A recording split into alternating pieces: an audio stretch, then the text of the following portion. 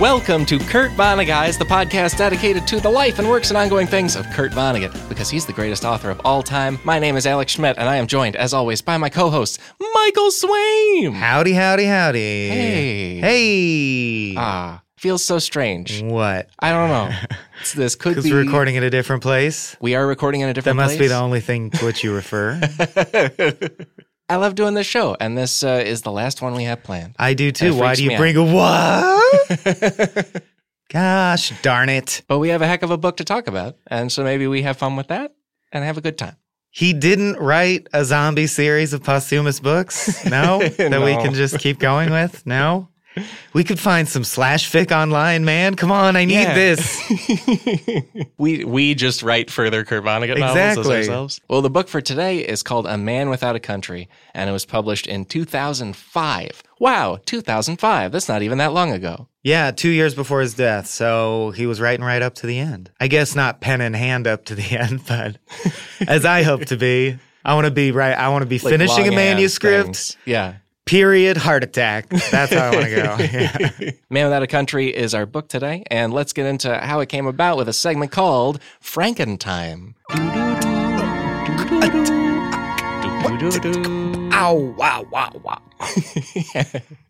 This is a segment where, especially with an essay collection like this, because this is an essay collection, we talk about how that came into being. Because with a novelist, why do they sit down and do an essay collection? Crazy. Mm-hmm. Who can think of it? It seems like he basically wrote it because George W. Bush was elected president. It's crazy how much bad stuff, like Trump is so, we can't do this on this podcast, but it's blanked my mind. But I'm like, I remember, oh yeah, it was the WMD Iraq thing, see? I was like, so much shit has happened since then.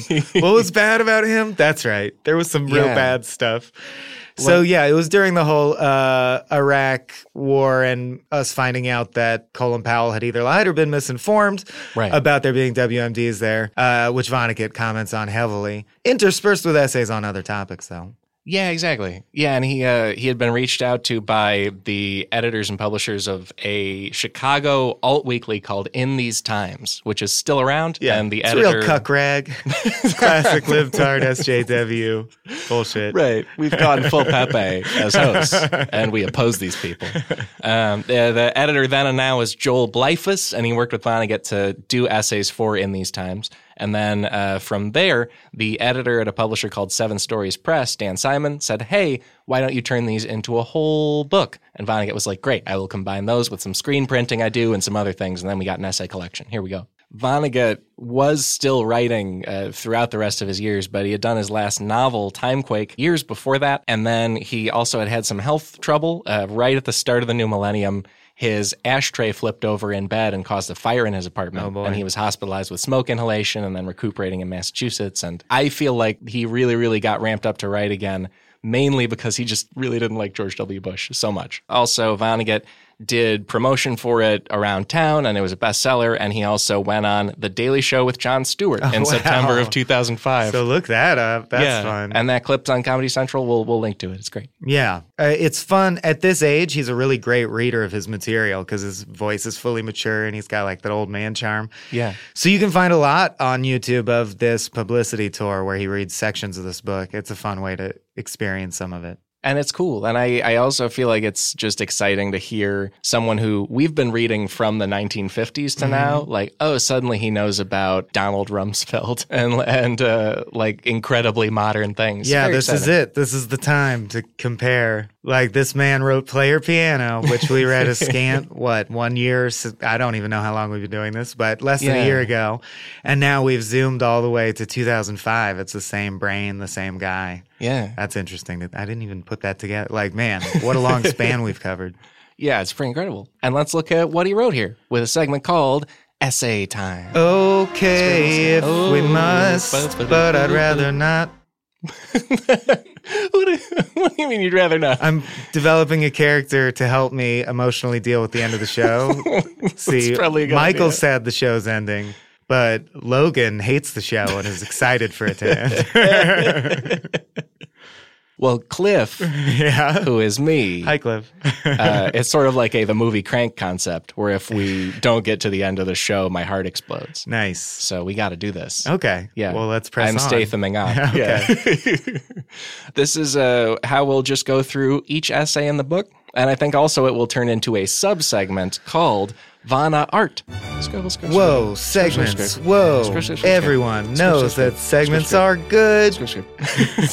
Yes, they do. Because this book is interspersed with a lot of Vonnegut art, mainly him handwriting his own most famous quotes onto posters that I think at the time you could buy from his printing partner in Lexington, Kentucky. So let's get into the book. We open with a first part after the title page, which is a hand-drawn version of Vonnegut's quote about hoping that angels are organized along the lines of the mafia, which is one of my just favorite Vonnegut things.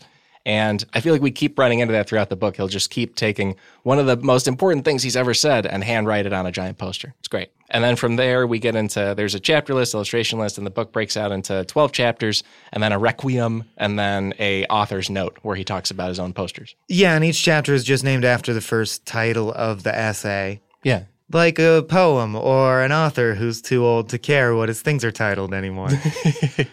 So essay 1 is just called "As a Kid, I Was the Youngest," because that's the begin. It's "As a kid, I was the youngest kid in my family" is the first clause of the thing, and it basically covers. I mean, a lot of the book felt to me like he knew it was his last book. Yeah, coupled with commentary on George W. Bush, because man, if you want to. If you're like want the TLDR version of Kurt Vonnegut's entire ethos, just read Man Without a Country.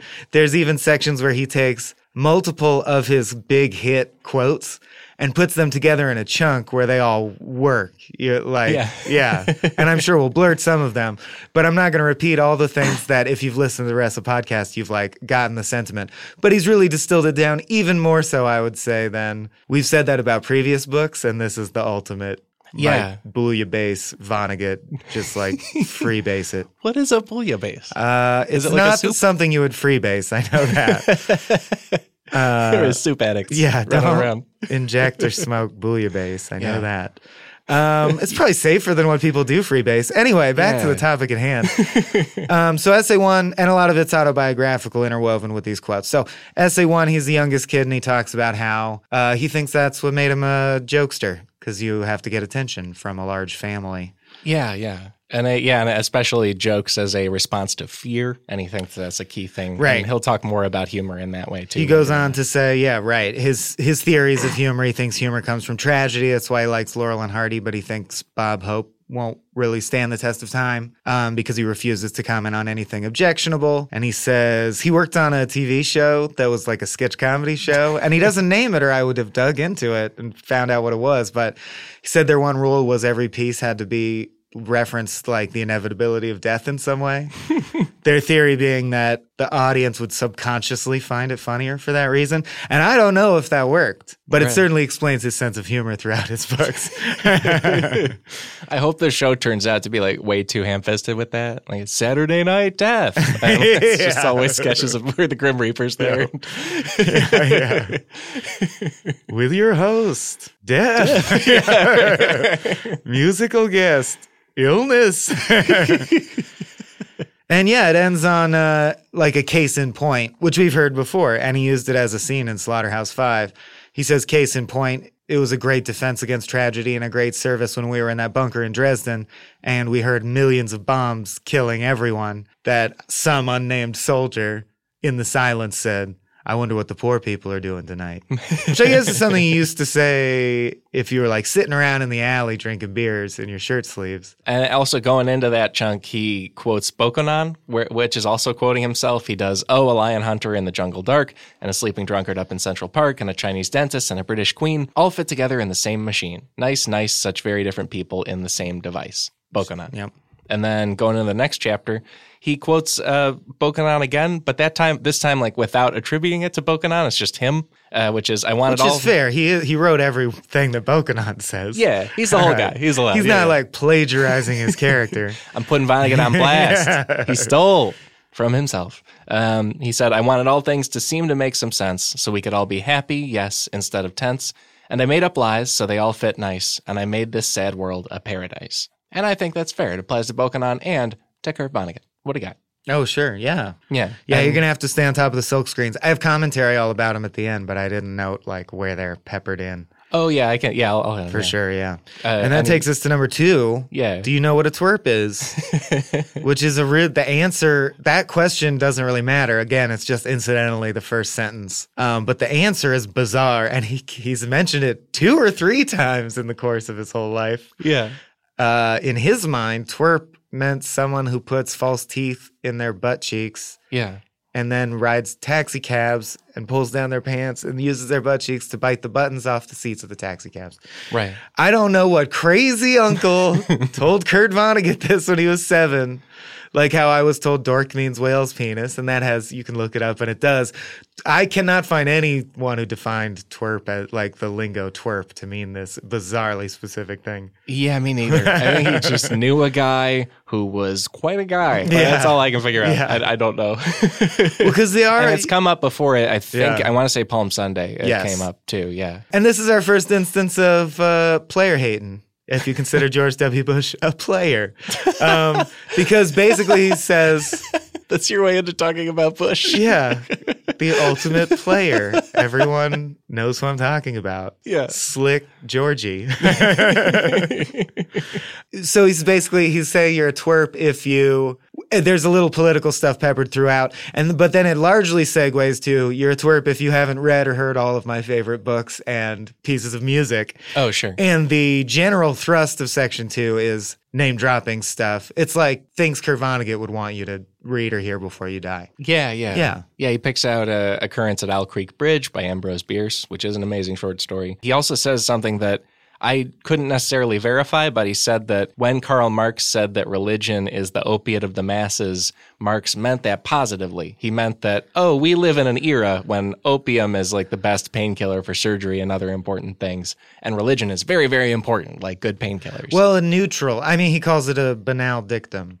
Meaning, like, he was just saying, like opium, religion eases the pain of masses of poor people when their lives are hard. Right. That's true. You could argue further whether the side effects are worth it or it's good or bad. But Vonnegut's contention is that that's all Marx was saying, and that has been twisted to mean very specifically, I'm a very smarmy atheist and religion is stupid. You're stupid for, it's been co-opted by basically, I would call obnoxious anti-religious sentiment. Yeah. Right. He also calls out, just in case people want to take his word for it and do a little Vonnegut recommendation tour, Sophisticated Lady by Duke Ellington, the piece of music.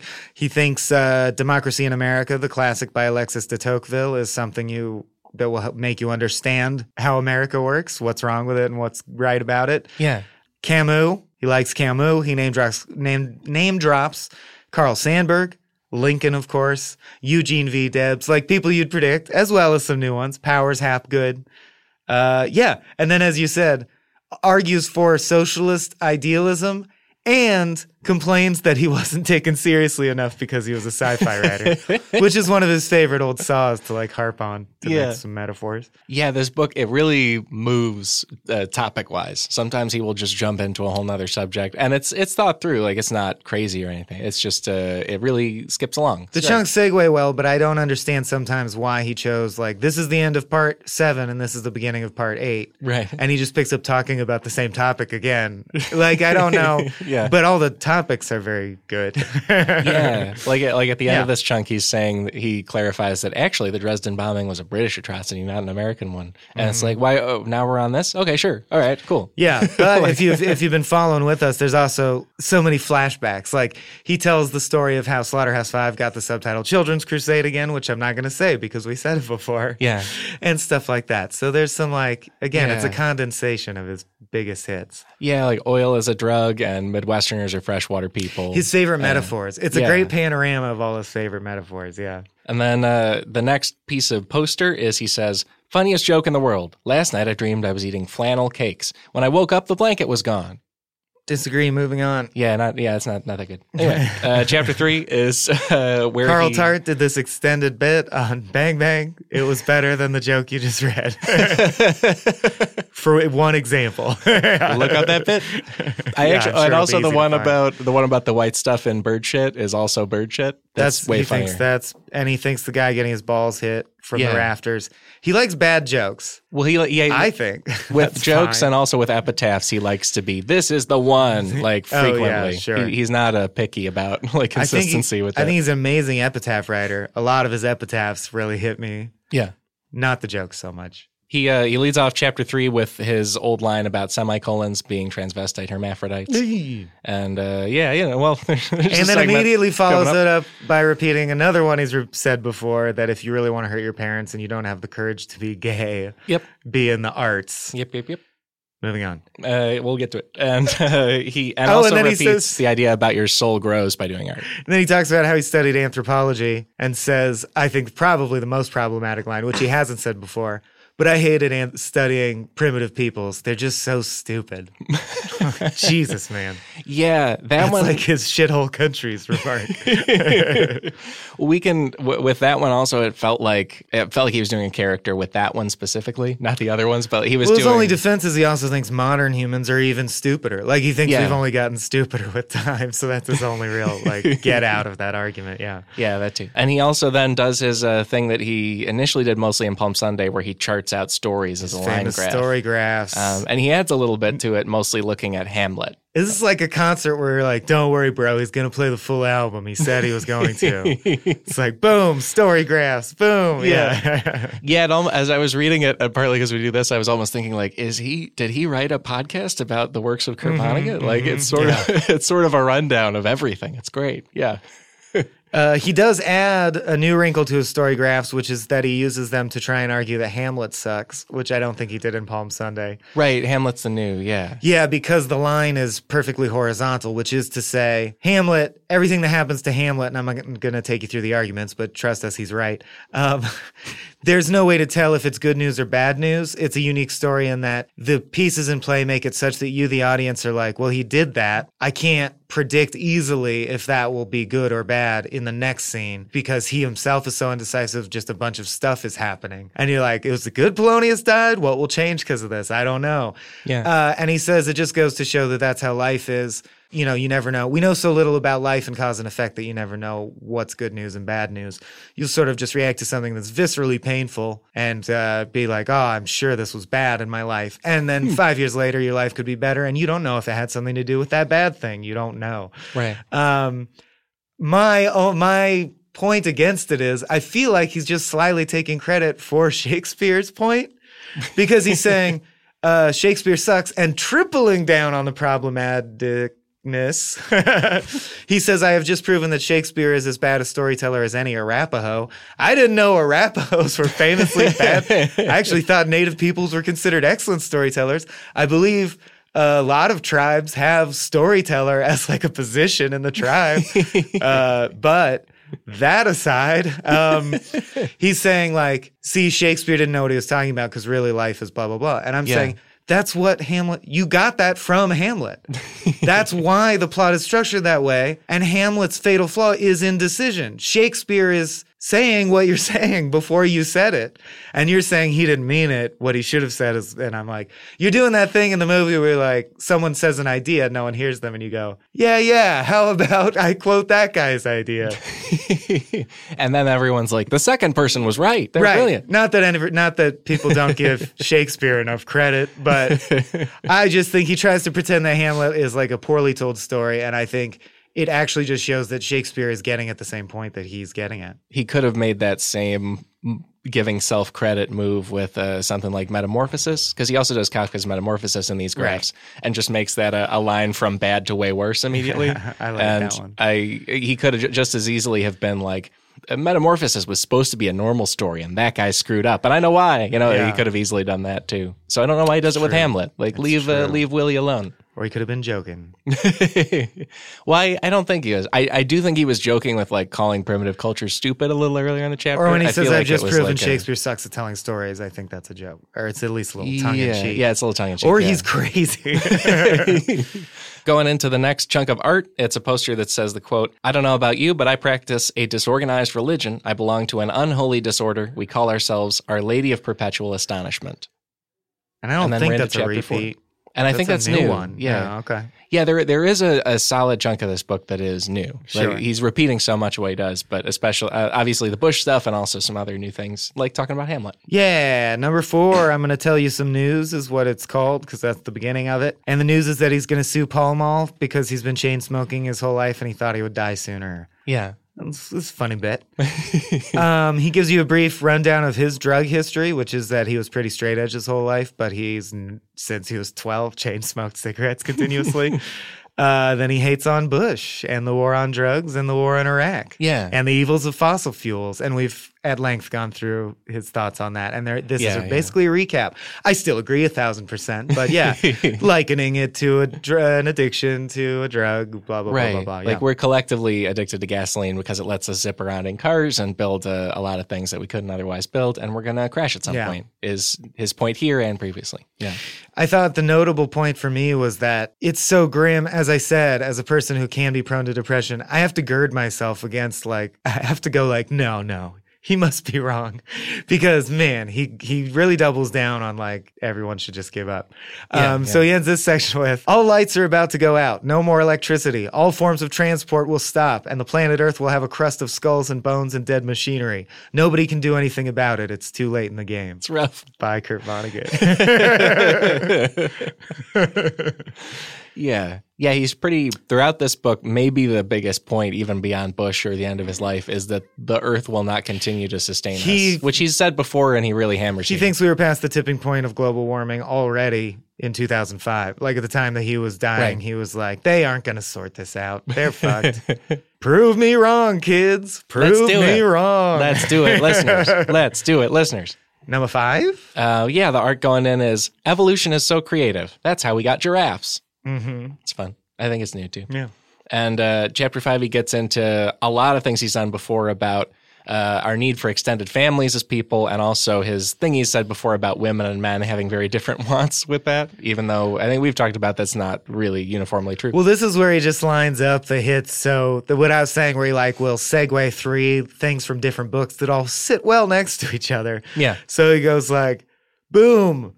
Men want people not to be mad at them, and women want lots of people to talk to. Boom, divorce is on the rise because no one has extended families. Boom, wouldn't you want to be an Ebo baby? They do have extended families. So you're like, you're Star Wars episode 7ing this shit. This is cut and paste from 3 different of your previous books. This is the BB-8 of Kurt Vonnegut books. And then boom, talking about losing his German roots as they move to America. He's covered that as well. Yeah. Yeah. And his family being heavily German, and even his wife feeling like that was different from her Anglo thing and that changing. And I did think an interesting point he brought up that he hasn't before is Germans who emigrated to the U.S. right before World War I are in an extremely unique position historically, because in their historic legacy, the ethno group that they claim left Germany before World War I or II, so they do not feel guilty about the Holocaust because their whole family tree was in America before that was even building steam. right.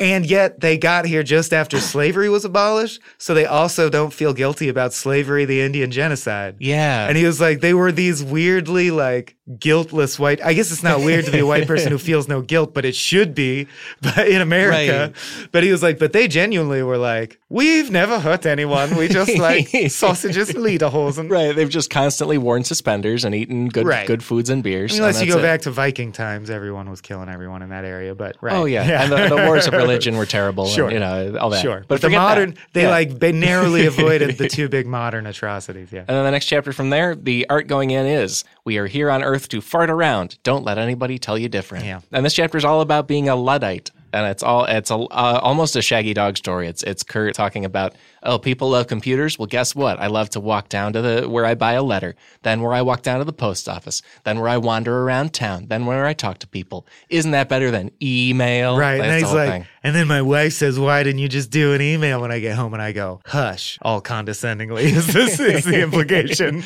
Oh, hush. Boom, hush, boom. Ned Ludd broke looms and whatnot. Yeah. It's player piano. He's still, so that's an interesting through line that's never left. His time at GE and seeing people invent new kinds of bombs while he was a young man makes him think technology bad. He's on that side firmly, and he has not changed that opinion, yeah. Yeah, that's true. Over 80 years of life. And he was still like, nah. Even technologies no we would call good because they increase our capabilities, he finds bad because he feels that humans should be the only like he says, Bill Gates has said, wait till you see what your computer will become in 100 years. You should be the one becoming. Humans should be. I'm like, that's very eloquent, but I enjoy all of the tasks that I don't have to do because my computer does them. Personally, like he doesn't even really like typewriters. He says Huck Finn was the first typewritten novel. Interesting factoid. And then, like you said, talks about how he appreciates writing his pages and mailing them in a manila envelope and ogling the lady at the post office. Right, yeah. Well, also, I'm realizing that like this show is a product of multiple technologies that he probably found irritating. Oh, yeah. Like, that's the only way we could bring this to you, folks. In it, he says, electronic communities build nothing. You wind up with nothing. Oh, no. And that is his 1-star review of this podcast on iTunes. That's all it says. Well, he'd like this. Anyway, next art from there is, do you think Arabs are dumb? They gave us our numbers. Try doing long division with Roman numerals. Yeah. Boom. Which is a relatively new boom, I think. It's a new boom. I guess, but I'm still like, if someone comes up to me quickly, is like, you think Mandarin Chinese are stupid? Well, I'll tell you something. I'm like, whoa. Who said anyone's stupid? Like, right. You're bringing that in here. But it's a weird way to start. Look, everyone thinks Arabs are dumb, right? Okay. You might be surprised to learn. It's like, no, you're the asshole. Right. But he means it in a nice way in the sense that at that time, as there is now, there's a lot of xenophobia for Arab people. And he's probably trying to undermine that. Like, I'm busting his balls, but... Well, because a lot of times in this book, I think of Steve Martin's stand-up. Like, when Steve Martin's doing stand-up, oftentimes he'll do Steve Martin quotes in the air around it, who is mad at the people in the booth for not letting him be famous enough. When in actuality, he's just a nice guy. And like, celebrity that's culture, the art he's doing. Yeah. Exactly. I think Vonnegut at times is doing that. Like, he's doing this to make fun of George W. Bush. He doesn't and I think hate that those people. He was living in an environment where he probably thought there was too much hate for Arab and like too much Islamophobia as well. And so like his intentions are good. Clumsy phrasing. And in this chapter, he says he turned 82 years old in 2004, which is good for him. And he talks about how that feels and then works in the Mark Vonnegut line about we're here to help each other get through this thing, whatever it is. He does a new epitaph for himself. A very good one. Which is the only proof he needed for the existence of God was music. And he does a very long spiel about the unforgettable, invaluable legacy of black blues music in America and then worldwide. Because R&B, hip-hop, rock and roll, jazz all grew out of that. And he thinks music is one of the only things that makes people fonder of life than they would otherwise be. Along with its artistic legacy, also picks out, he feels it's specifically powerful as like a palliative and like a way to deal with being alive. Well, then he goes, I think, too far when he then talks about how he goes, hey, just stab in the dark here, but I think that's why, and this is statistically accurate, fewer slaves committed suicide than slave masters. It's probably because they could play the blues and it shooed the sadness away. And then, like, to back up that point, he runs it by another old white friend of his. Like, don't you think that's why slaves didn't? I'm like, this is not an area you should be speculating into. Like, it's just weird. Yeah, it's pretty, and that's not like, a you could have just said, board. I love blues and jazz. You didn't have to go into, like, socio theories about why. Yeah. Right. Yeah, and he also, this chapter focuses a lot on Lincoln and the Gettysburg Address. And at one point picks out midway through the chapter that the chapter is already longer than the entire Gettysburg Address. And he calls himself windy for going on that long. He says, imagine what Lincoln and Twain would have to say today, oh my goodness, about Bush. And of course, I'm like, imagine what Vonnegut would have to say today, a short 10 years later. I think that, because, I think that came up at, I want to say it was our live episode about Palm Sunday. Somebody asked, like, what would Vonnegut think of all this? And probably that he was right. He'd probably be like, yep, I was right. Because he died in 2007, so he just barely missed Obama and Trump. Those are probably the two big headlines of what he missed. Then he would spread his wings and fly away. Yeah. Like WB. Be like, yep. And then also he brings up global warming again, this time saying, quote, The biggest truth to face now, which is making me unfunny, is that I don't think people give a damn whether the planet goes or not. I know few people who are dreaming of a world for their grandchildren. Give up now. I added the last 3 words, but the rest is a quote. Yeah. There's multiple times in this book he just stops and says, everyone's going to die. Yeah, club that seal, burn that carbon. It doesn't matter. We're fucked. It's over anyway. Next chapter, the art leading in is the quote, "The highest treason in the USA is to say Americans are not loved no matter where they are, no matter what they are doing there." That's real true and gets truer and truer. And then he leads this chapter 8 by repeating a lot of his humanism stuff and also about Isaac Asimov's funeral and the joke he did about Isaac is in heaven now, and all the humanists find it hilarious. We get his classic all-time #1 single, "Without the Sermon on the Mount, I'd rather be a rattlesnake than a human." Yeah. And then we get a new Vonnegut metaphor that I think was my favorite one in the book, which is an extended analogy, I guess, more than a metaphor, that saying the world's leaders have always, for the most part, been great guessers. Yes, my favorite too. Yeah. My favorite too. Yeah. Great in the sense that we say Great Depression, like very impactful guessers. It could be good or bad. Like they could be right or wrong. And as he says, their guesses could lead to good or bad outcomes of a grand scale. Yeah. They don't know and no one knows. But we gravitate around them because they pretend to know, and it makes life seem sensible, or like good and bad luck that befalls you is the result of cause and effect or something that could be approached and figured out logically. And he says that's bullshit. And these people who are delusional psychopaths who don't have the ability to care what the results of their actions are on other people naturally gravitate to positions where they're like, I'm willing to guess what will happen next for profit and have people gather around me and tell me how great I am. And that by a slow but sure process of like psychopathic people are drawn to money and power. After time passes, guess where all the money and power is? Concentrated in the hands of genuinely psychopathic people who have a mental illness where their consciences and ability to realize that they might be wrong are stunted. Right. Yeah, it's great. It's my favorite part of the whole book, too. I think he almost could have turned this concept into a whole novel if he tried to frame something around it, I think. The theme of a novel, for sure, Yeah. The main thing about these guessers is they care more that they are believed than whether their guesses turn out to be accurate. And this was so prescient. And he said, so now and even increasingly in the future, we will see organizations at the highest level rebel against the idea that facts can be nailed down. Right. And he said this in 2005, and he died in 2007. So he didn't know the freight train that was coming, the fake news freight train and the Russian bots and shit. And he was already like, it's very clear to me that science is getting better and better at telling us what's really going on. There will have to be a backlash of powerful people saying science and facts don't exist, because the only reason you trust a scientist or a politician over a scientist is the politician pretends like they know what's going to happen in the future. And as that sheen wears off, they have to just like tell you, don't listen to the scientists. And that's definitely happening. Yeah, and I think that freight train really would have bowled him over if he was alive for it. Because when we read Bates Worse Than Death, there's a chunk where he talks about George H.W. Bush.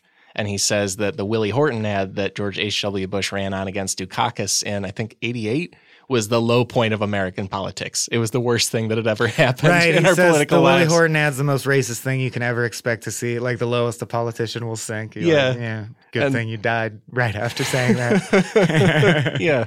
So the further politics we got, I think he would have been like, yeah, I saw that coming, and it also really would have hit him hard, I think. And he wouldn't have been like ready, you know? Yeah. If you'll indulge me, I'd love to read a pretty long quote. Do it. Because it's our favorite section, yeah.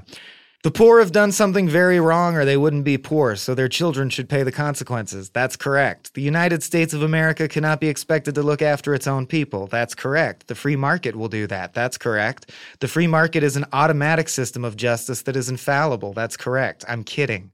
And if you actually are an educated, thinking person, you will not be welcome in Washington, D.C.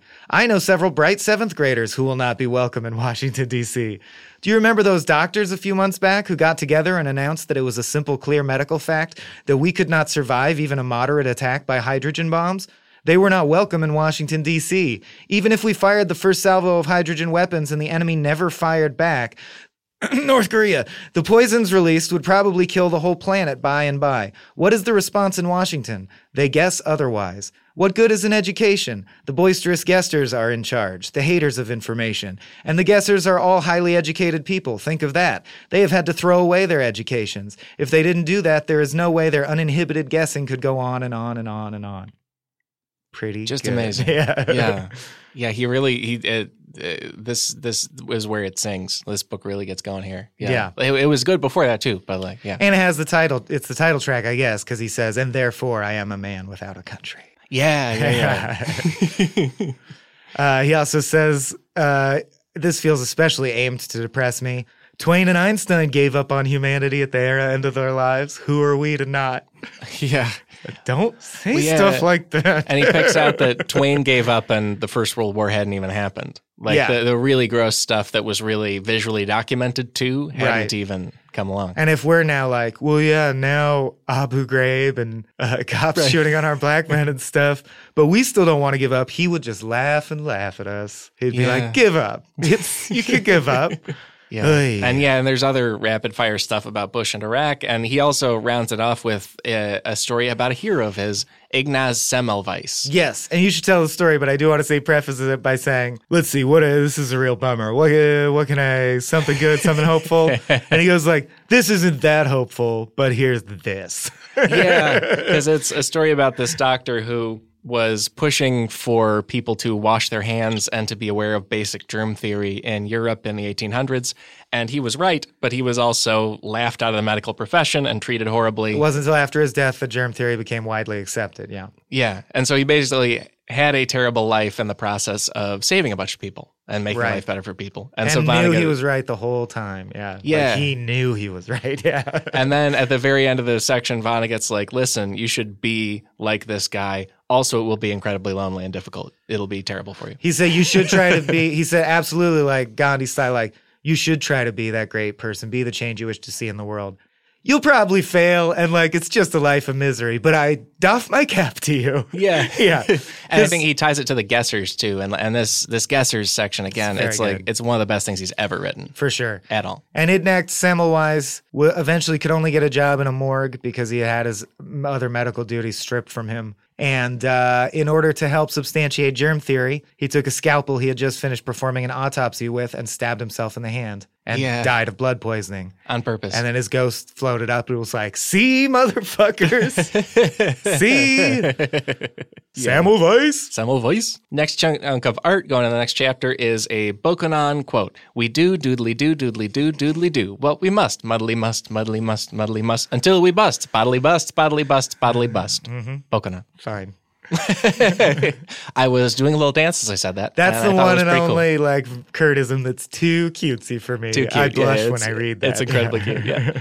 And then he, in the start of this chapter 9, attributes the golden rule, and I think he's taking the text from the Gospel of Luke. He attributes the idea to Confucius 500 years before Jesus was around, and then gets into Eugene Debs and a lot of thought about, why are the kindest Christian values not the things people are putting in courthouses? Why is it exclusively the 10 Commandments or nothing? You know? Right. The people who pretend to be ultra-Christian will spearhead these like tearful drives to get the 10 Commandments posted. And then he says, what about the Sermon on the Mount, which is literally considered Jesus's instructions on like what to do? It's his main, his Gettysburg Address. Right. But he goes, it wouldn't work, see? Blessed are the merciful in a courtroom. Blessed are the peacemakers posted at the Pentagon. Give me a break. Like they won't do it. Yeah. Which is a great chunk. It's really good. Rails against the Enron executives who certainly deserved it. Yeah, and folks remember Enron? Oh, man, what a thing. Continues to prove his case that psychopaths gravitate to the top of our power structures. People, he says, who have enriched themselves while ruining their employees and investors and country and feel as pure as the driven snow no matter what anybody says about them. Yeah.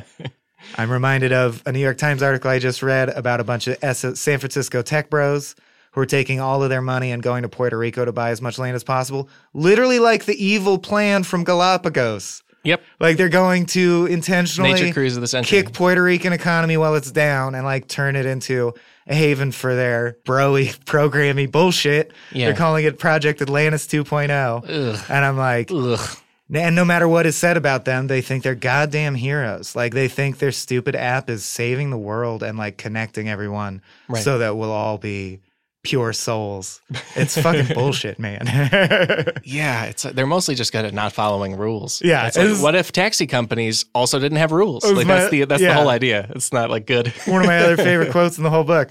What has allowed so many psychopathic personalities to rise so high in corporations and government and business is they are so decisive. They're going to do something every fucking day. They're not afraid. Unlike normal people, they are not filled with doubts or indecision for the simple reason that they don't give a fuck what happens next.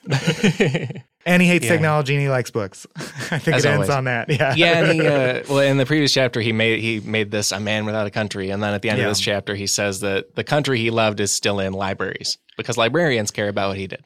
Number 10. Number 10. Is there art before it? Art going in is, quote, "That's the end of good news about anything. Our planet's immune system is trying to get rid of people. This is sure the way to do that.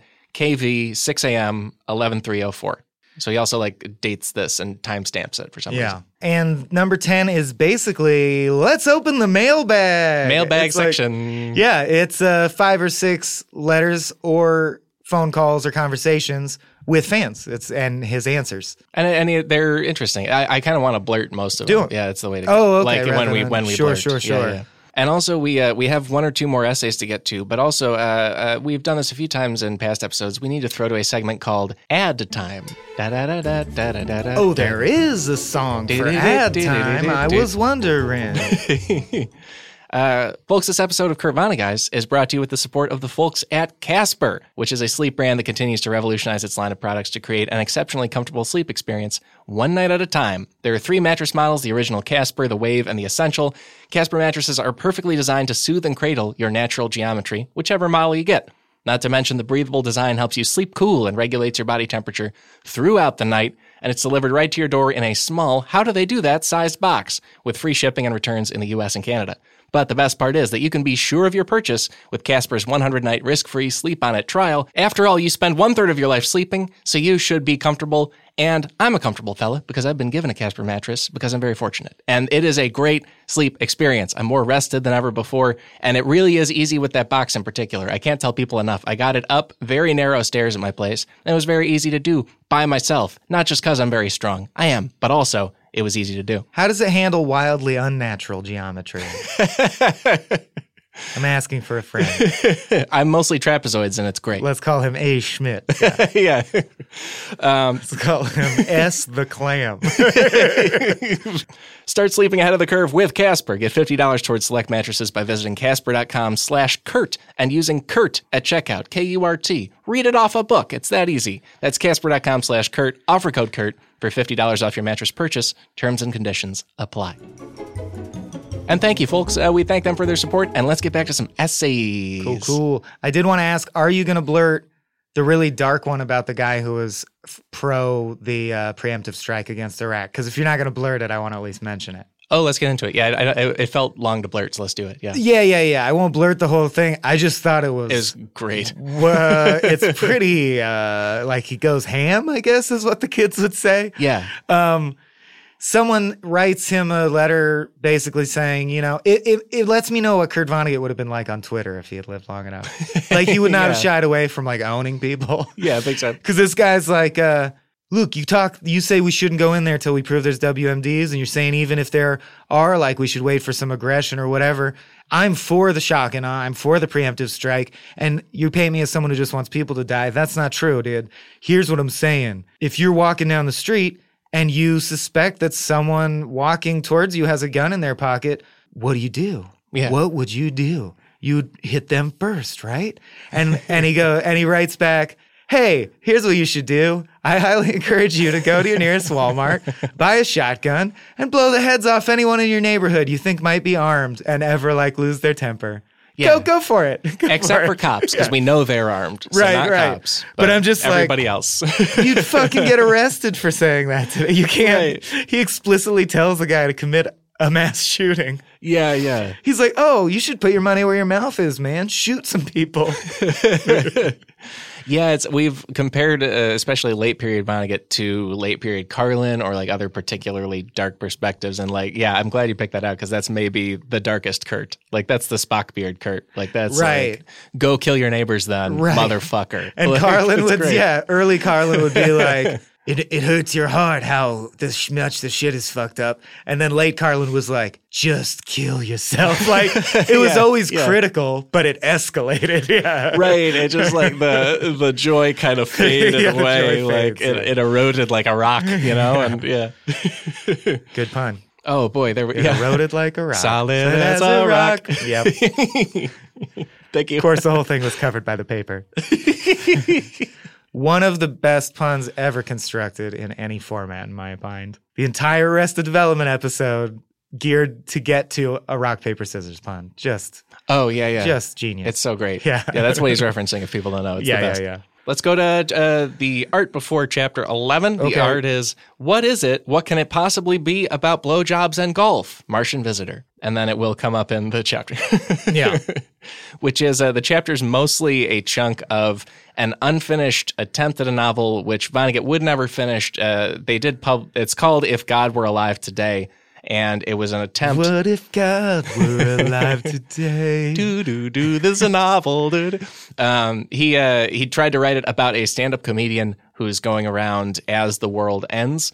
And they've published what he had written, which is like a 70-page beginning.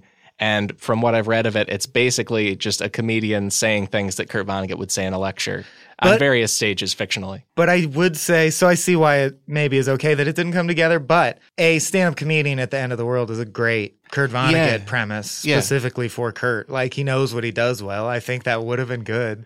The guy's name was going to be Gil Berman, so we can assume some relation to Sears Berman from Bluebeard, probably. Oh, probably. Yeah. Yeah. I do hope, because it's only the early part of the book we've got, and I hope later in the book it would be full apocalypse is happening, right? Like there are meteors landing around his show or something, Right. I hope it would really go for it. But, and this is the fourth or fifth time, depending on how you count it, that he says the Martians have landed. They've examined our society for 10 years, and now they're leaving because they don't think global warming is stoppable. He's quintupling down on that prediction. Everyone's we will clear. All die of poison air. We get it, Kurt. You're a bummer. And then he sextuples on it by getting a call from Kilgore Trout, who says that, yes, the environment's screwed and we're all going to die. And also mentions like Bush's latest State of the Union speech. See, the alternate version of me agrees with me. He posits something that, of course, weaves itself very well throughout Kurt's work, that he's always believed that humans perceive time incorrectly, and time is actually, has the Tralfamadorians see it, a big flat expanse that is all shuffled around. And he just says he likes to think that way because he thinks it's funny, because it could mean World War II was caused by World War I, which would make more sense than how World War I really happened, because it makes no sense if you look into it. Right. And that it makes him feel better about how smart some people are. Like when he hears about an Einstein or a Ben Franklin, he's like, they're probably just plagiarizing shit from the future. Or like a writer who's better than him, he's like, they're probably just from the future. Yeah. It's kind of cute. Explained. Yeah. And then because he was being cute for a second, he catches himself and he says, oh, also we're a disease on the planet Earth, and the planet Earth is trying to get rid of us, and I think that's good because we're awful. Yeah, it's almost exactly like the George Carlin special title, You Are All Diseased. Like, it's almost exactly that, yeah. He's not the first, nor will he be the last to compare humans to a disease infecting the planet Earth. It's like, that's an easy metaphor at this point. Because we're great. Yeah. And there's a piece of art that is not a straight up poster. It's a classic Vonnegut tombstone drawing, and the epitaph on it is, life is no way to treat an animal. One of my favorites. And then getting into the next essay, there's another poster of a quote art, which is peculiar travel suggestions are dancing lessons from God, Bokanon, which is another Cat's Cradle reference. And then we get into chapter 12, where he the final chapter complains about not getting a Nobel Prize and says it's because he dealt Swedish cars badly. And kind of repeats some stuff he said about Saab extended joke. Yeah, it's a joke. Yeah. He tells you the anecdotes, which are hilarious, but he's said them before. Yeah. The anecdotes from his time selling Saabs and how crappy they were and how much he hated it. And they're funny stories, but he said them before, so I'm not going to repeat them. Yeah. And then he tacks on the joke that, of course, I've said this all before 3 books ago. That's why I haven't won a Nobel Prize in literature. Those damn Swedes. They know I talk shit about Saabs. That transitions into basically a talk about how war isn't sacred. One of the few things he's happy about over the course of his life is that all war narratives used to be patriotic bullshit, like pablum. And after Vietnam, artists are now free to like, sure, there's Call of Duty, which is still like, yeah, we're great because we killed all the Nazis. Yeah. Don't think about anything else. But there's also, of course, a whole ton of art about, no, war is a like impossible, incomprehensible tragedy that is like the worst thing a human could be thrust into. So he's just glad that people get to say both now or talk about it more openly. And he uses that to talk about his bad uncle and his good uncle. His bad uncle Dan was the one who said, now that you've been to war, you're a man. And he fucking hated, he's like, I hated him ever since then because to equate those things is so awful to me. Yeah. The funny joke is I almost killed my first German, which is really right, good. because he never killed anyone in the war, right? And he's German, right? And then his good uncle Alex, who said, if this isn't nice, I don't know what is, our favorite thing. And then he talks about, also says that TV is killing imagination, which is a standard Vonnegut belief. Says all media as it advances requires less and less imagination. True, except I would shout out, fucking Dungeons and Dragons, still going strong. Woo, woo. Most imagination sparking game there is. Yeah. And then he says his friend Saul Steinberg's the wisest person he ever met and gives several Saul Steinberg quotes that you realize he's used in previous books, but characters said them. Right. So it's like at the end of his life, he's like, by the way, 8 of the things I said that were some of the best things I ever said, my buddy said them and I used them. So I just want to let you know, he's really smart. He said some of that stuff. He's a cool guy. Yeah. Saul Steinberg. He didn't quite do this, but it would have been a really good prank to end his final book with, also, I didn't write any of my books. It was someone else. Right, yeah. It's like a pretty good Andy Kaufman style bit, if you want to do it. Earl of Canterbury is using me as a beard.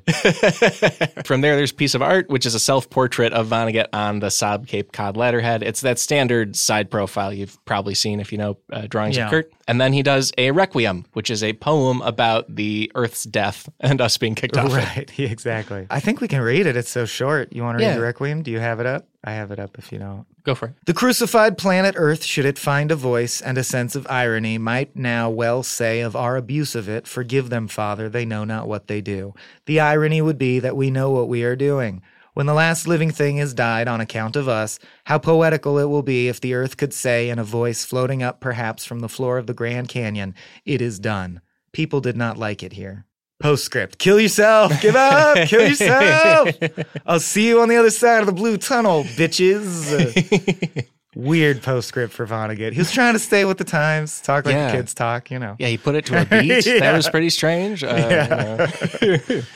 Well, and then he follows that with another poster of a quote, and this I think is a new one, and it's actually my favorite one of these in it. It is, my father said, when in doubt, castle. And I think it's code for what he's doing the entire collection, which is he feels that if he's going to have a last book, he needs to repeat and refresh and like almost defensively reiterate all his best stuff. Like that's the use of a last book to him, is to be like, this was all the important stuff and also what's going on right now. I know I'm going to die, so like, because castling is that move where you get to shove your king behind your defensive line for free, essentially. Yeah, right? If people know chess. It's hunkering down. It's taking your most precious thoughts in this metaphor and hunkering down and building a wall around them. Yeah, his thoughts are a rook, and he's going to be behind them. Yeah. That's cool. So I might be an accident. I don't think it is. I think he nailed it right there. And then from there, an author's note. Yeah. Sorry. Which he's repeated before, just saying, thanking Joe Petro III, who silkscreened all this shit.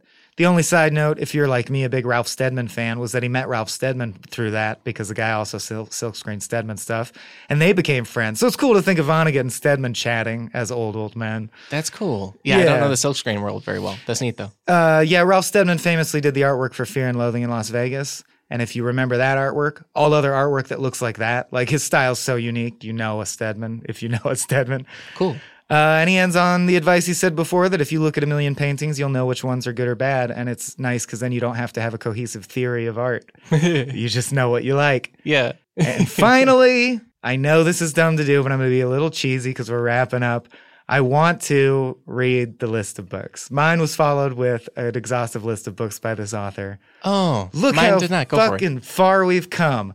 Player Piano, Yeah. Sirens of Titan, and how good is this guy? If this were his IMDb page, Canary in a Cat House, Mother Night, Cat's Cradle, God Bless You, Mr. Rosewater, Welcome to the Monkey House, Slaughterhouse 5, Happy Birthday Wanda June, Breakfast of Champions, Wampeter's Foma and Grand Falloon, Slapstick, Jailbird, Palm Sunday, Deadeye Dick, Galapagos, Bluebeard, Hocus Pocus, Fate's Worse Than Death, Timequake, Bagombo, Snuffbox, God Bless You, Dr. K, and This Very Book, Man Without a Country. Man. He is the greatest author He's of the all greatest time. author of all time. He's so good. Dickens can't Man. beat that. No better thing to go from him being the greatest author of all time to looking at some of the ways he is on a micro scale in a segment called Kurt Blurt. Yeah.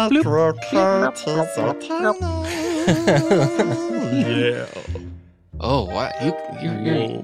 Your voice is an instrument, my friend. I'm that was great. Tiny Kurt. He's People enormous. don't know if you've seen Tiny Kurt on our Twitter feed. I'm Tiny Kurt talks like this. Yeah, we have. It's a doll from Unemployed Philosophers Guild. And Yeah. he's just the best. And he is excited about every episode of this. He's like, hey, come enjoy. Yeah, beer And he me, talks I'm like Tiny Kurt. Yeah. I'm not Pickle Rick, I'm Tiny Kurt. What are some favorite quotes here? I had, like you said, there's a lot that are repeats from the previous book, so we'll probably try not Sure. to hit those too much. I but there's avoided still a those. lot. Yeah.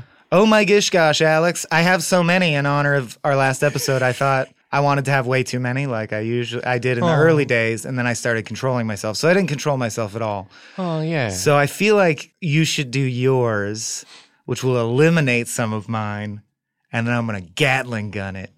Right. Right on. Let's do it. All right.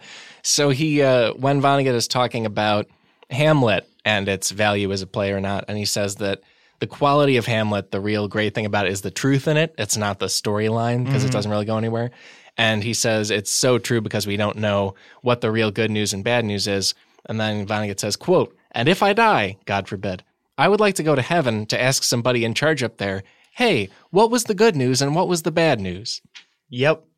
That's a big part of becoming an adult is, I think, letting go of the idea that you control most aspects of your life. Yeah. When for you're real. a kid, you really feel like there's a track. There's no track. It's just a bunch of stuff that happens. Yeah. Well, yeah, especially because Kurt blurts himself from Cat's Cradle, like Peculiar Travel Plans or Dancing Lessons from God. I think Peculiar Everything is that, Yeah. honestly. Yeah. The one I did repeat only because, and you've already said it, I just want to ask you a question about it. There's no reason good can't triumph over evil if good will organize along the lines of the mafia. I took that as hopeful at first, but now I'm wondering, does that mean that it takes evil to beat evil and therefore you can never escape evil? Oh. Like angels would have to become mobsters in order to combat mobsters, so we're fucked? Or It could mean that. I don't know. I haven't really thought All of it right. that way. Just trying to bring the room down. No, that's Back a good. to you. Like, it's a good. Well, I'm thinking about because I've always taken it as just like if good outworks evil Like and if we just outorganizes work evil. harder, yeah. Yeah. It's unclear whether Like- he means mafia in the bad way. Right. That is right. I guess I was just thinking because, like, especially in certain versions of the Bible, there's like a lot of very specific canon of like which levels of angels are which. Sure, yeah. And so I was thinking also like, oh, Mafia Family kind of has like levels and made men, and so Yeah. maybe it's like that. I don't know. You don't send a cherubim to do a seraphim's job. Yeah, exactly. That's from my upcoming script, Angel Cops. the cops are angels and the mafia are angels. They're all bad Scan and turn in your wings and halo. Flop, flop, ding. Yeah.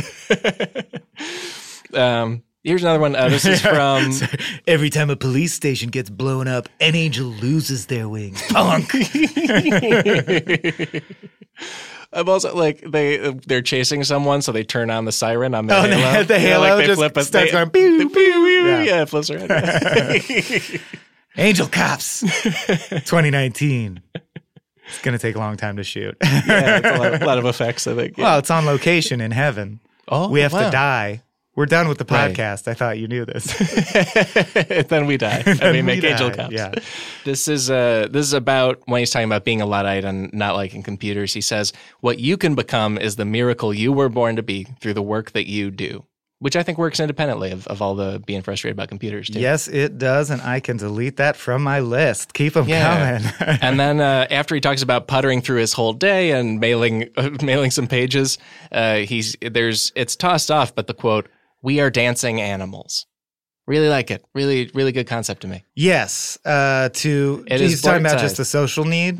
Yeah, That's when he's going to the post that's office what we and do. stuff. Yeah. Yeah. Then when he's talking about turning 82 years old, Vonnegut says, and gravity has become a lot less friendly and manageable than it used to be. Really like that. Reminds one of Slapstick a bit. Oh. When on a particular day, gravity became much less. It makes me wonder in retrospect if that maneuver in Slapstick was a commentary on how, as you get older, gravity just seems bigger.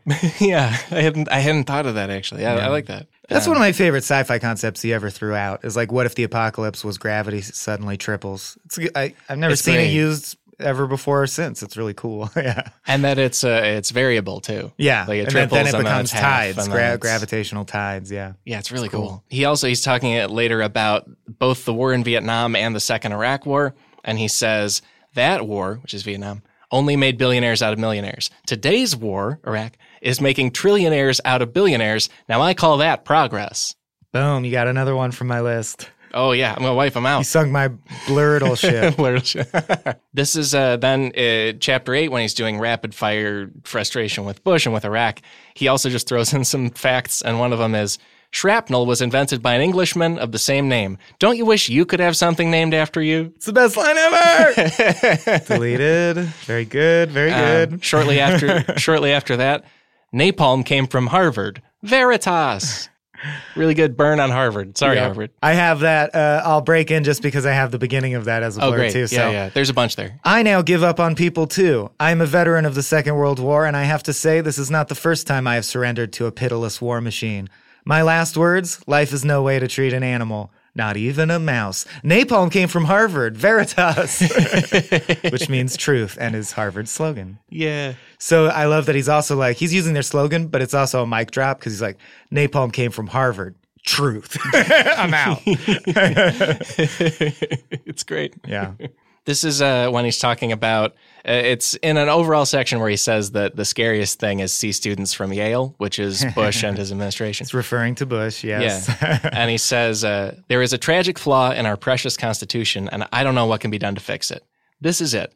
Only nutcases want to be president. This was true even in high school. Only clearly disturbed people ran for class president. Okay, well, as class president of Ramona High School, 2003 to 4. Yeah, I was about to apologize a little bit. I just want to say I don't know what you're getting at. Let me touch you. You grew a tail just then. Great. Okay, cool. Yeah, the people who were my class presidents were fine. I was never friends with them, but they were fine. I can imagine that, though. This was a very small school, yeah. Well, and I see what he's getting at. I do. I also remember those races being like weird. The people who were in them really cared, and the rest of us were like, I don't know. All right. I don't know if that's always the same everywhere there. No, my school is like no one cared enough. That's how I won. It's such a limited position. It's like a pretend. It's just so lame. Right. The actual principal like runs it. What are your campaign slogans? You come up and say like, I'm going to change the cafeteria. No, you're not. You're not allowed to do anything. It's just a thing. Right. Like even the principal can't do pageantry. That much. Yeah. This is also when in the letter writing section, he gets a letter from a lady asking if she should bring a child into the world.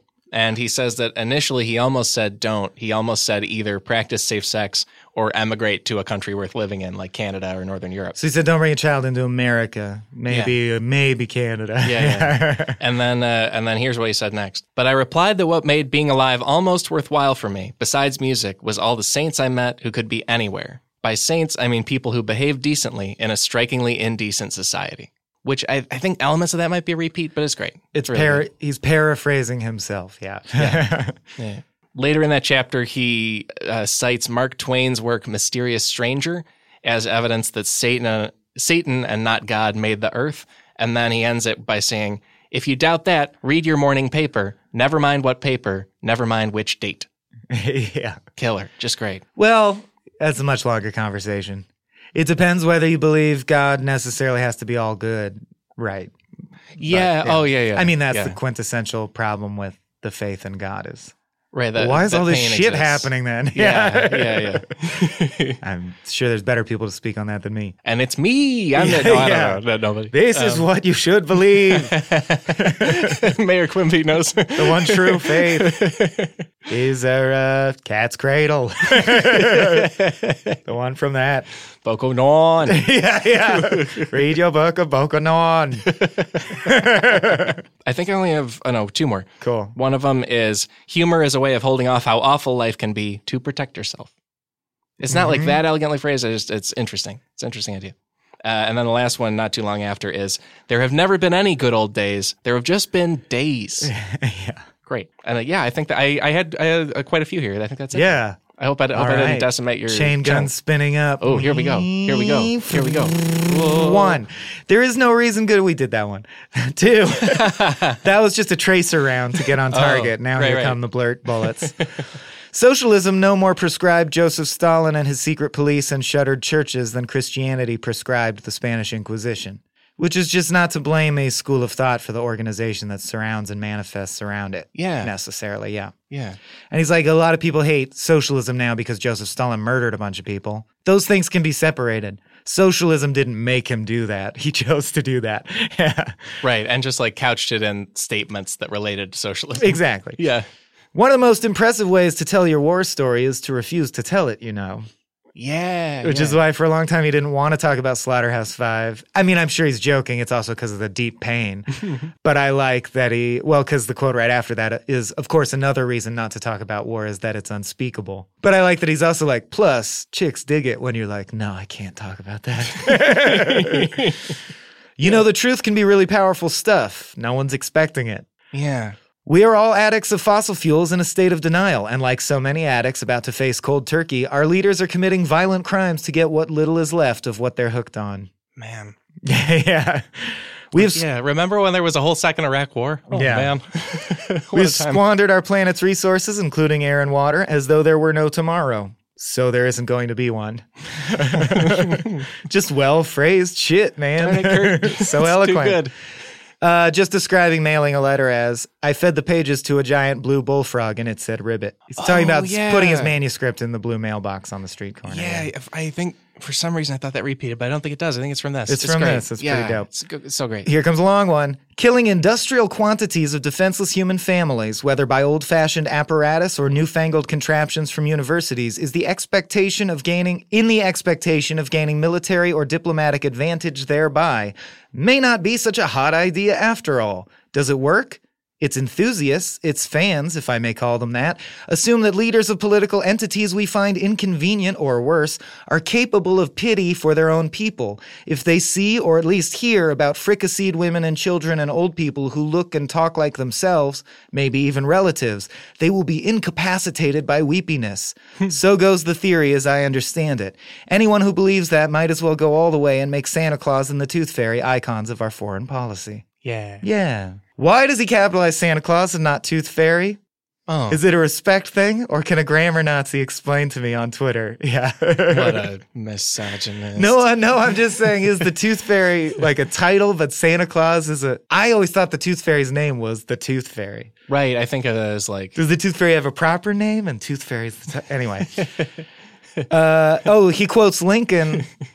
discussing Polk when Polk was president on Polk's decision to go to war. And this is just, Vonnegut is really good at cherry-picking Lincoln quotes to prove that, like, man, no one can talk worth a damn anymore. Yeah. Like, these are speeches he rattled off. And I'm not trying to bag on any particular president. Compare it to any of the past 10 presidents. It's insane how eloquent Lincoln was. Yeah, nobody's there. Yeah. So this is just when he was a senator. So imagine if this was like someone who doesn't want the Iraq war to happen and they come up in the Senate and they say, trusting to escape scrutiny by fixing the public gaze upon the exceeding brightness of military glory, that attractive rainbow that rises in showers of blood, that serpent's eye that charms to destroy, he plunges us into war. Yeah. And then the Vonnegut quote after that is, holy shit, I thought I was a writer. Yeah.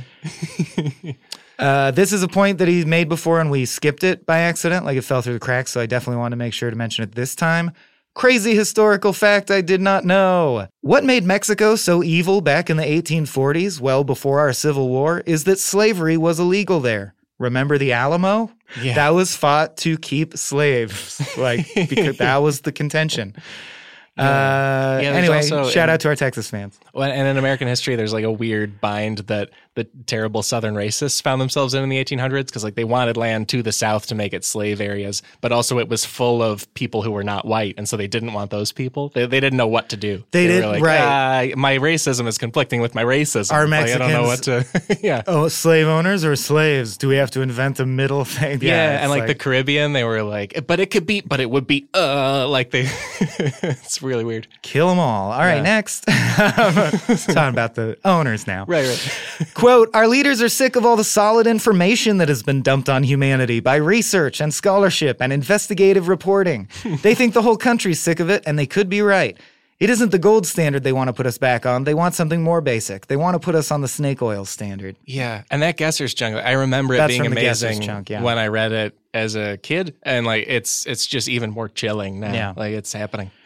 And last but not least, just to prove to myself that even he knows he's fallible, those of us who had imagination circuits built can look in someone's face and see stories there. To everyone else, a face will just be a face. And there, I've just used a semicolon, which at the outset I told you never to use. It is to make a point that I did it. The point is, rules only take us so far, even good rules.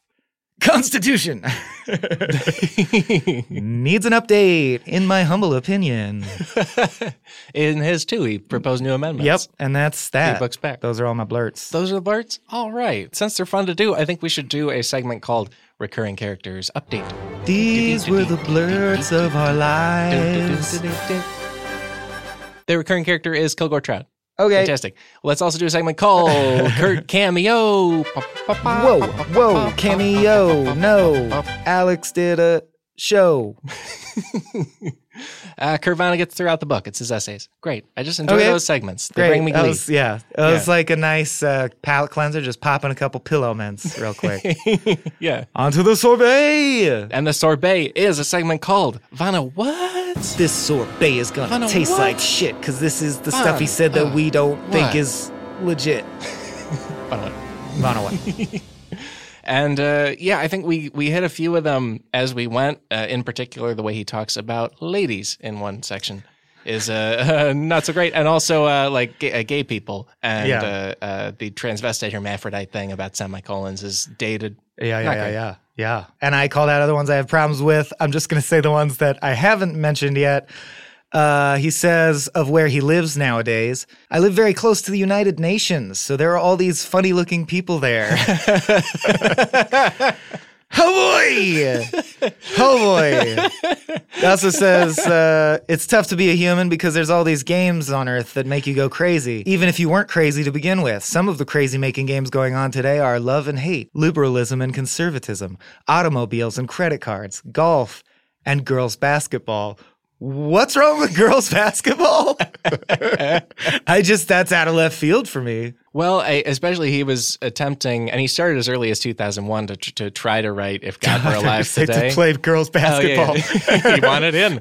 No, I feel like every stand-up comedian of the early 2000s had a WNBA chunk. Sure. They were like, what's this? The New York Liberty? What? It became the it's like- fundamentals of comedy to discuss the fundamentals of WNBA. Yeah. Right. And so I think, especially with him trying to write a book about a stand-up as he wrote this, I don't know, it's probably just like a punchline that felt natural to him. Even though, come on, WNBA is fun. Sure. Blame Gil Berman. It's Gil Berman's fault, yes. That's all I got. Were there more from you? No, I didn't have a ton. I also, as I said a little bit before, but like we're reading a book by at this point, an 82-year-old man. And as we said with all these Vanawats, we're not casting too much judgment. We're mostly picking him out. Especially with him at this age, at this advanced age, he's like doing pretty good. You know? I think what we're doing is working fine. validating the fact that it's good to feel that we as a whole community are trying to grow our empathy as time goes forward. Yes. And even the people that inspired us to do so in the future will be more empathetic than them and they'll become problematic. And I hope that trend continues. Yeah, me too. If in exactly. 1,000 years people think it was crazy barbaric that I ate meat because no one does anymore, I'll be like, yeah, it's a fair point. I probably could have tried harder to not eat meat, you know? Yeah, really. Yeah, exactly. Yeah, it's fine for stuff to get better. It's good, in fact. and we've gotten to see him improve across his life. For sure. In a lot of ways. And yeah, I like the idea of a Swayma what? Yeah. Where we're talking about just God. you eating meals. Like, My yeah. epitaph will read Carnitas Quesadilla. That's your order just all the time. Absolutely. Yeah. That sounds great. No, it's not an epitaph. It's a request that people bury a Carnitas Quesadilla at my grave once a month. You're going to have the best pilgrims. Yeah. They're going to smell so good.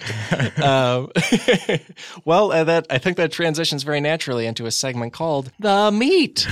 Oh, it's the best segue ever for the best Freaky. episode of the best show about the best author. Our segue skills peaked. We just did it. Yep, that was peak segue right there. And yeah, this is See, carnitas is meat. Is that just, that's what makes it for me. yeah. I mean, it works on a lot of levels, but that's the one that got me. Right, because it is literally Yeah. yeah. It's fun being here with you, Alex. That's fun being here too, man. I mean, this book it feels like I reread all his books, and that makes me think about how much fun I've been It doing the is. show. It's almost like and a also very reading good him. clip show. It's Yeah. like the Seinfeld finale that had all the clips. Yeah.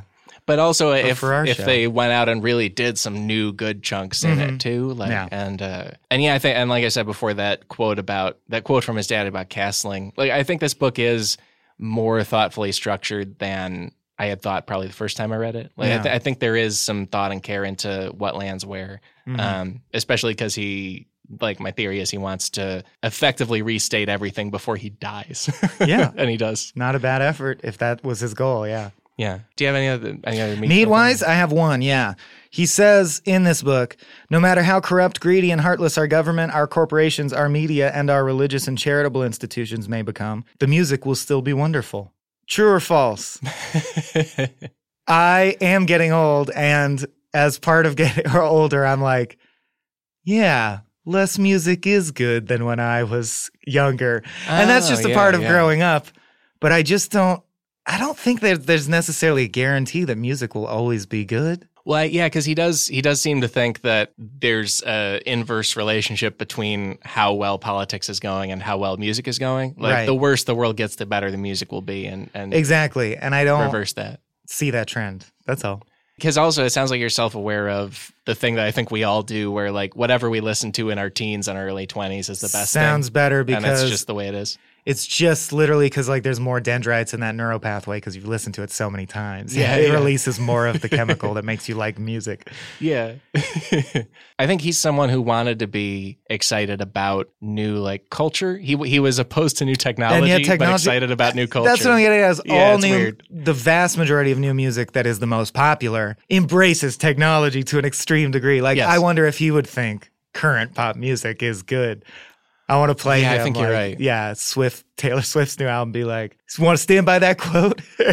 Well, especially so much of the great new stuff, like as a lot of people have pointed out, but if you've heard that podcast Dissect, which does a lot of breakdown of the exact sampling that goes into Kanye West or Kendrick Lamar, like so many of the best musical advances of the last 10 years or so since he's been gone have been like sampling based and tech based in particular. Like there's still good guitar driven bands and stuff. Anyway, I'm just to say that I think he would be upset with the music because it's too technological. Yeah, Yeah. And also he He's wouldn't. not down with the auto-tune phase of music for sure.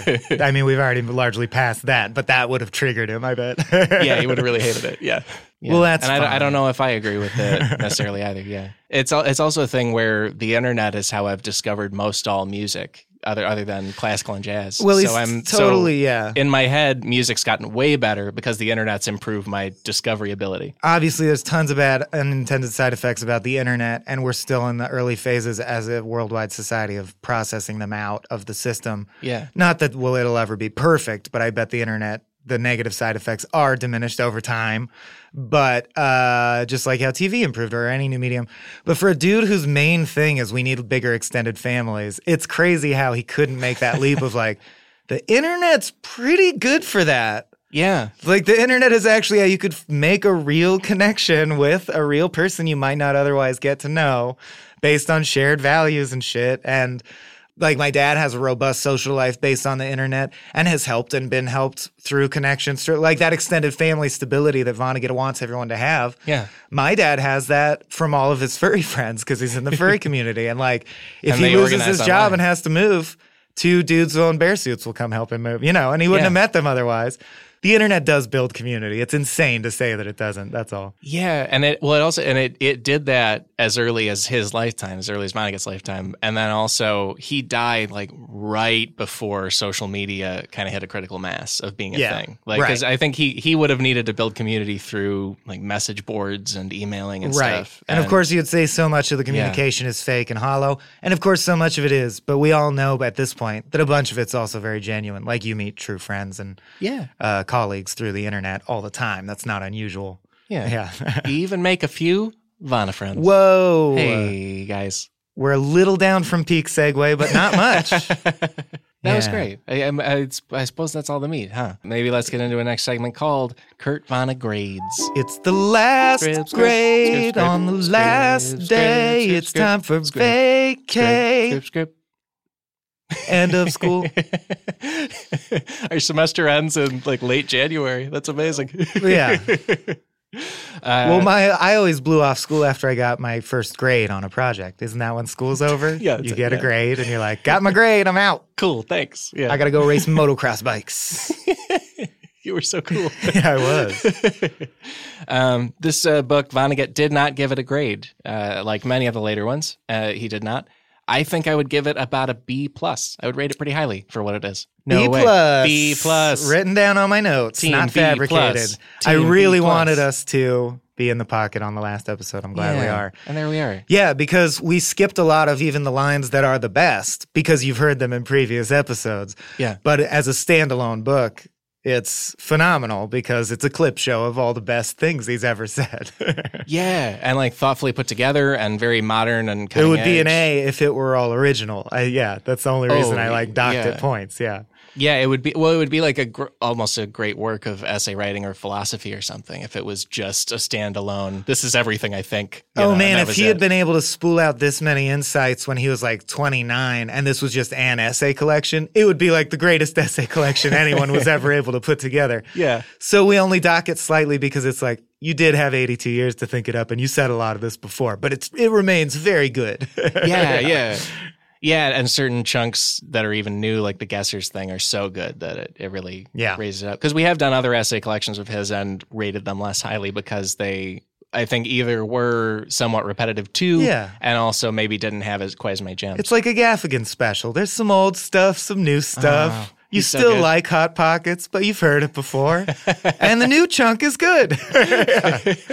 Yeah, the Wales bit. He knows how to tell his jokes. Like Absolutely. He does the audience voice and the rhythm and and talking about eating. I think he's even done that meta joke. Yeah. Hot Pockets? I've heard this before. I think in one of his, he calls himself out on it. Oh, he's the best. Yeah. Wait, no, he's not. Kurt Vonnegut is the best. What am I saying? Welcome to Kurt Vonnegut, guys. About Kurt Vonnegut, the greatest stand-up comedian of all time. Gil Berman. Well, yeah, I'm glad we graded so accurately together. Speaking of coming together, go on. Sorry, no, I won't go there. Let's go straight into a segment called Related Reading. Read. This was the worst segue I ever made. Look, you got the best of segues, you got the worst of segues. I have 3 for this one. I have 3. And they're pretty straightforward. Most cool. Of them. Yeah. Mine are arcane and obtuse. You must answer a series of riddles. No. Also fairly straightforward. Yeah. Well, one of them is, he sort of calls it out in the book, but it's a lot of Mark Twain. It's a collection called On the Damned Human Race, and then also a piece called Letters from the Earth. And Vonnegut talks about it, and it really is it's the Mark Twain version of this. It's him doing essays about how the world is late in his life, which in Twain's life was the Spanish-American War and the Philippine Insurrection. And also a chunk where Satan is cast down to earth, and it's fictional, but Satan writes letters back up to heaven while he's down on earth saying, "Can you believe life is like this on earth? Ha ha ha ha ha." And it's very good. I was going to save this for last, but I'll bring it out now because of segue power. Oh. Twain. I'm going to recommend the recently released, a couple years ago, because he had it legally sequestered for 100 years after his death, I believe, Mark Twain's autobiography. Yeah. Which is in 3 volumes. I've read 2 of them. I haven't read any of it. It totals out at 2,300 pages. Oh, man. Because this show is ending. Twain is someone who I think Vonnegut would agree is very much like him, one of the greatest thinkers, humanitarians, and authors and wits of his time. So that should keep you busy until we get another podcast rolling. Yeah. Like before Alex and I get Dive back into on that. here talking about whatever we're going to talk about next, Yes. I want you to have read all 2,300 pages of Twain's autobiography. Okay, that's Get your to know the homework. guy. Yeah, that should hold the little SOBs.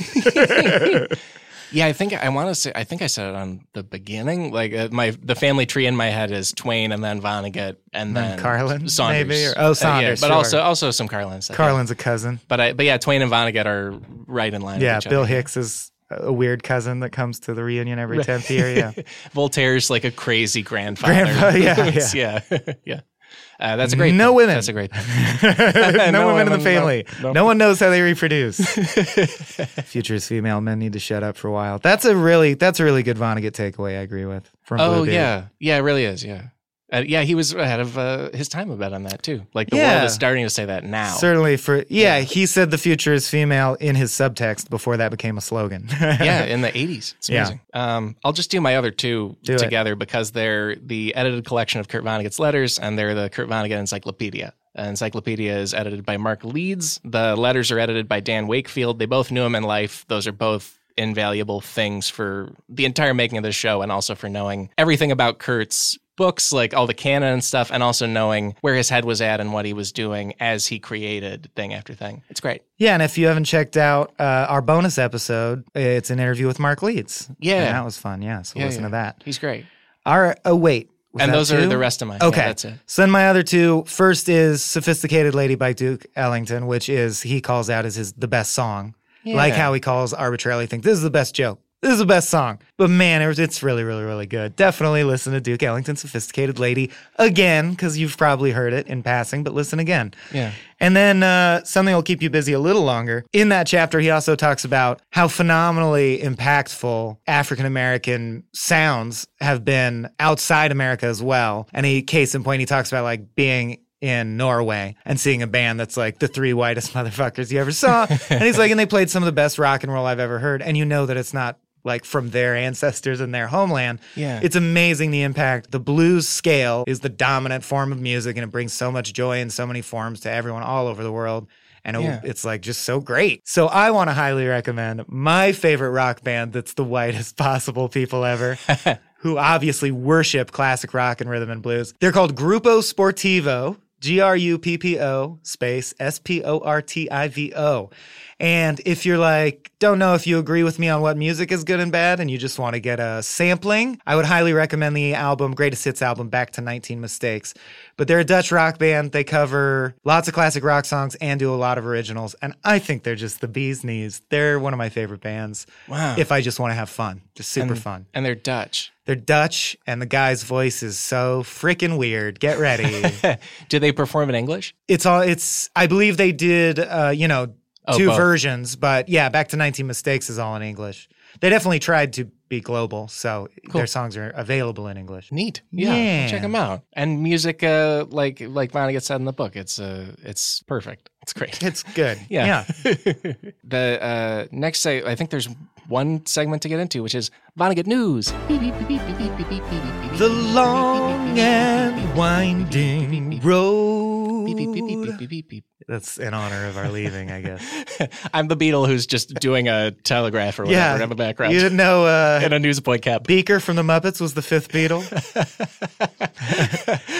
Help! I need somebody. Me. I'm imagining, that cover of Meet the Beatles where all four of their heads are Meet very the organized? Beatles. Yeah, I know. That wasn't where I was going, but that's great.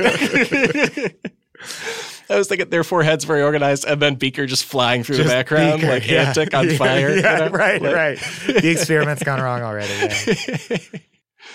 But yeah, the main piece of Vonnegut News is one of the Vonnegut guys, Michael Swaim, has a Patreon, and it's called Small Beans, and it's super wonderful. And there's a lot of podcasting going on there and videos and other new things, and people should check it out. That's cool. I'll look into that. Yeah. I didn't know you were gonna let me luminaries of the plug. Vonnegut Thank community you. is Yeah. Michael Swaim, and he's working on that there. Patreon.com/smallbeans. We're putting out a lot of podcasts of our own and videos coming soon as well, thanks to the generous patronage of patrons at Patreon. Yeah, that's very exciting. So Yeah, go Patron that, and I'll Patreon you later. Small beans. I don't know what those verbs mean in those contexts. If you'll indulge me, I realized something stupid we should have done that it's too late now that I do want to get the word out on is all of our podcasts, we do a number of podcasts, and they're all under the feed called Small Beans. Because it turns out you have to pay separately for each feed. So like one of our shows is called Frame Rate. Don't look for Frame Rate. Just look for Small Beans. Tiny little beans. Yeah, it's not too late to say that. Yeah. This is the time. Good. Yeah, great. Done. I've said it. You can't take it back unless in editing you do. And yeah, I mean this is still going to be a feed that you're subscribed to. If we hope you are, and it's still a thing. And we don't know what's next with it exactly, other than my intense gratitude to all of you listening, and in particular to Michael for being the best Fauna friend. And ever. to you, sir. It means so much that you invited me, of all people, to join you on this journey. Yeah. Thank you. Well, I don't know if I said in it early on that, like, I think when I met you in life, I was wearing a Sirens of Titan shirt, and you pointed to it and said, I would make a movie of that. Yeah, that's the movie I'd most like to adapt for sure. Yeah, and I was like, this guy gets it. And then Robert Evans was like, I have the cover of Sirens of Titan tattooed on my body. Can I be the Vana guy? And you still went with me, and I really appreciate that. That's a true story. I'm morally opposed to tattoos, so that was it. I remember you yelled, "You've soiled your body, the body Yahweh gave you." Love you, Evans. Yeah, sorry, man. But yeah, I hope we do more on this feed. I'm down, man. Yeah, me Just too. give me a ring. Yeah. I'll be waiting. Well, and we're both on social media, and you can find us there. And I guess in the meantime, if this isn't, no, let's do it right. Do we want to do unison or first part, second part? What? Because this is the last one. We got to ride out. Let's unison it. Unison. All right. Yeah, it'll be 3, 2, 1, go, and then we'll do it. Okay, 3, 2, 1, go. If this isn't nice, I don't know what is. Nailed it. Yeah.